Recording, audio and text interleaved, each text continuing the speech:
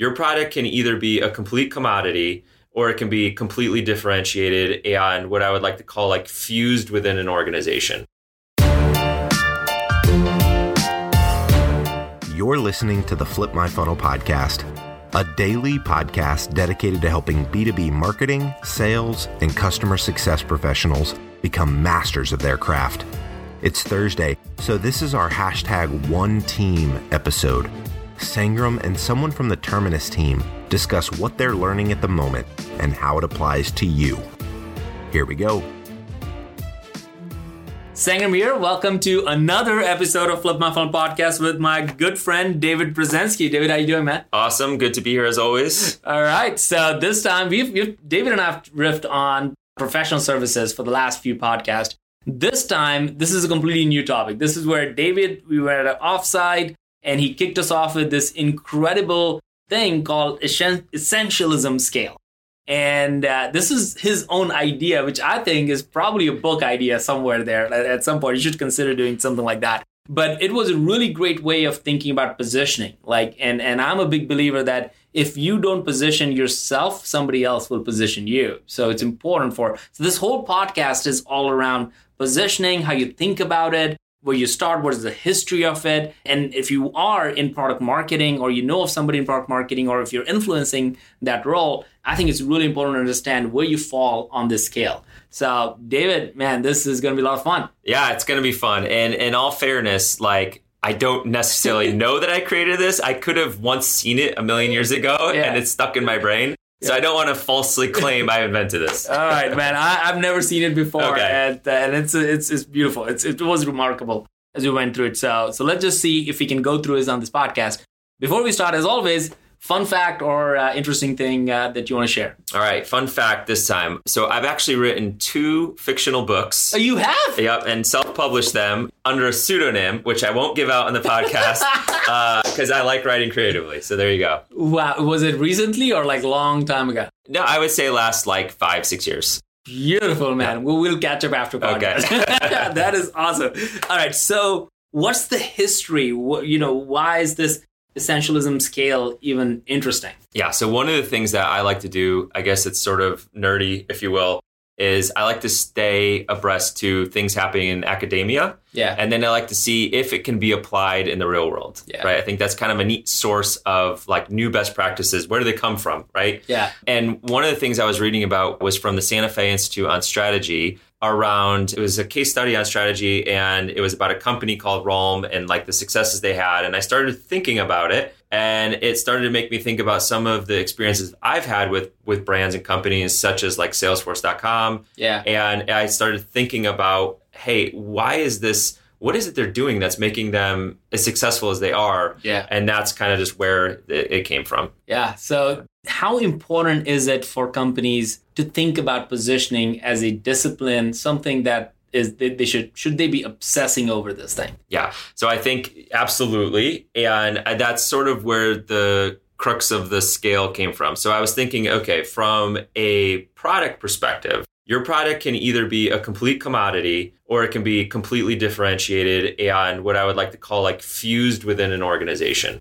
Okay. Right. And when you think about a product that's fused within an organization, could I honestly operate my business without this? And yes, maybe, probably, but it would be a huge rip and replace that would take forever. Right. Yeah. And so to throw some names of technologies out there, think about Oracle ERP. Yeah. Right. Pulling that out, or SAP, or Salesforce.com in a lot of situations, unplugging that would be really hard. Well, this also reminds me of, I don't know if you remember, and some people might remember listening to the podcast, Marketo went down maybe a year ago for 3 days or something like that. Yeah. No, not even 3 days, maybe a day. And all happened was the domain wasn't transferred. So whoever goes to Marketo.com, they couldn't get on the site. And the Twitter was flooded with everybody saying that, well, I don't know what to do. And all marketers going crazy who are Marketo customers. In a way, I think that was amazing because that just showed the power that marketing automation platform like Marketo has, where marketers couldn't feel like they could do anything without Marketo. So it really was that, man, that was a really big challenge.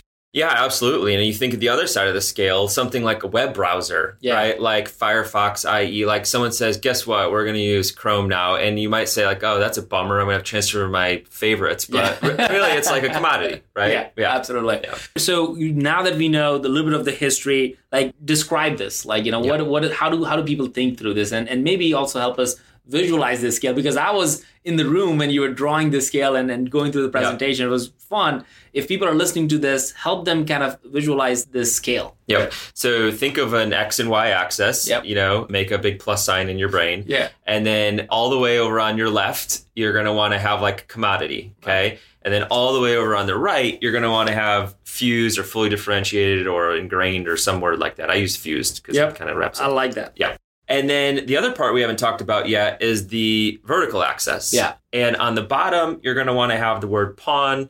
And on the top, you're going to want to have the word player. And so this becomes how essential is your main power user, point of contact, person that's operating this technology in an organization. How essential are they, right? So what does that mean? It means you want to create a product that is not only really essential to an organization, but that the people that are using it day to day become essential in their organization because they are the experts on that product. Right. So again, let's go back to the Salesforce example. Not only is it so hard to unplug, but if you have somebody that's like a Salesforce certified admin or advanced admin or something or developer certified, like that person is essential in your organization. Indispensable. And you don't know what to do without them, right? And actually, if you need one, you probably go pay a pretty penny to get one. Absolutely. It's like almost your business would be at it, like, at a standstill all of a sudden because you can't run the reports and nobody can look at the data. And those jobs, like, it's almost like there's an ecosystem around those people, right? Like those people are like highly, highly wanted because they're experts in that. And there are only a few people who could do that job. Yeah. And let's take an example of like a technology that could be fully fused in to an organization, but like doesn't have a player, they have a pawn, right? Which would be like Excel. So there's some organizations that use Excel for literally everything. And there's a lot of SaaS companies that say, use my product instead of an Excel workbook. CRMs and whatever. Yeah. But there are organizations that use it everywhere. Yeah. And to the point where they've got so many workbooks that are running their business that if you told them you're going to swap out Excel for G Sheets, they'd say, no, I can't do it. Right. I'd have to recreate hundreds of formulas and all that formulas and everything, right? But the people running it day to day using Excel are like dime a dozen. Like anybody can go in and use it. It doesn't take a genius. Right. So that product would really benefit from like if when they sell it to an organization, try to get people to be certified on like writing macros and doing really advanced stuff. Yep. So now you'd have like a player in Excel. So Excel is even more sticky now. It's gone from the lower right quadrant to the upper right quadrant because now like you have people doing things in it for your organization that only they can do. Right. So that's how they could move up, if you will. Yeah. So you're just not talking about the product, you're also talking about the person as becoming almost the hero in that company. Yeah. And saying that the value of your product in many ways could be almost defined by the person using it. And it's almost become so important that both for that organization, because they're valuing people. Yep. And they want people to do, and everybody knows the most important asset of your organization is the people. Yeah. But then if that person says, I want this technology, then that becomes the technology you use. Yeah, absolutely. And that's where, the case study that we read from the Santa Fe Institute came into play was about this company, Realm. Yeah. And it was at a time where people were pulling out all their telecommunications and putting in new phones. Yeah. And the only people that knew how to do this were like folks that partnered with Realm, like the people day to day. And they all of a sudden became so important that they were like writing their own checks of where they would go work because they needed somebody that was like a Realm expert, right? Wow. So it was like that really like all of a sudden those people loved it so much that wherever they went, they took Realm with them and so on and so forth, right? Yeah. So as we finish this up, share with us like why is it so important to be in the upper right quadrant? What value if companies, if they're self-plotting, right? Again, going through it, if you're going from player all the way down or commodity to fused, like, what quadrant do you want to be in and why? Right. So I would say finding something in your technology that makes it indispensable, where it really becomes part of the everyday business operation. It's not like a nice to have, but it's a must have. And just like your Marketo example, like they didn't even know how to continue marketing without it. Yep. When you're thinking about product feature functionality release, like thinking about, is this making it where it's more ingrained in the organization? And then secondarily, thinking about how you're empowering and enabling the power users, the admins that are utilizing your technology, where they become more valuable to their own organizations. Are you giving them customized certification programs? Are you training them to extend the use of the product by themselves? A lot of companies like to have value-added services where we'll come build some custom application for you, or a widget or something with APIs in order to, extend the benefit of this. But why not train the people that are using your product to do that? Yep. And then they do it themselves in their company, and it makes them even more valuable. Totally. Right? They become advocates. Man, this is so amazing. Like, I was so already excited about this thing, but this actually made me think about something that I wasn't initially. It wasn't just about the technology, but it's also about the people that's running and powering that technology. And that is such a big part of this thing. So as we wrap this thing up, think about a challenge that you want to give to the people as we wrap with every podcast lately. Yep. So what I gathered is this is a really good mental. So if you want to re-listen to this podcast, it's probably worth it, and plot this chart where it goes from commodity to fused and from player to quant, and think about where you actually fit in these 4 different quadrants, because you may be in the quadrant that you want to be, you need to be, or you may want to move in a quadrant. And I remember, I'm looking at your slide right now, David, is where Dropbox was more on the bottom right quadrant, as opposed to Salesforce is a player and is also fused because everybody in the organization wants it, and there are super users of that will not let them rip Salesforce. Imagine going in an organization that has Salesforce administrator, and they're saying, we're going to change Salesforce and use Zoho from now on, right? Nothing against Zoho, but if it's so ingrained, the super users are probably going to say no, and you can't rip them out. So think about that. And then as a marketing practitioner, if you're in marketing and sales listening to this, positioning is really one of the most important things that you could do for your organization, is making sure you're always figuring out how you're positioning your company, or knowing how you're going to get positioned, because the reality is if you don't do that, somebody else has already done that for you. You don't want to be on the other end of it. And the last part is, man, the people, that is so important. If you have power users who care about it, they're going to make sure that your product is used if they are using it daily. So as we wrap this up, what's the challenge you want to give to everybody? All right. So the challenge,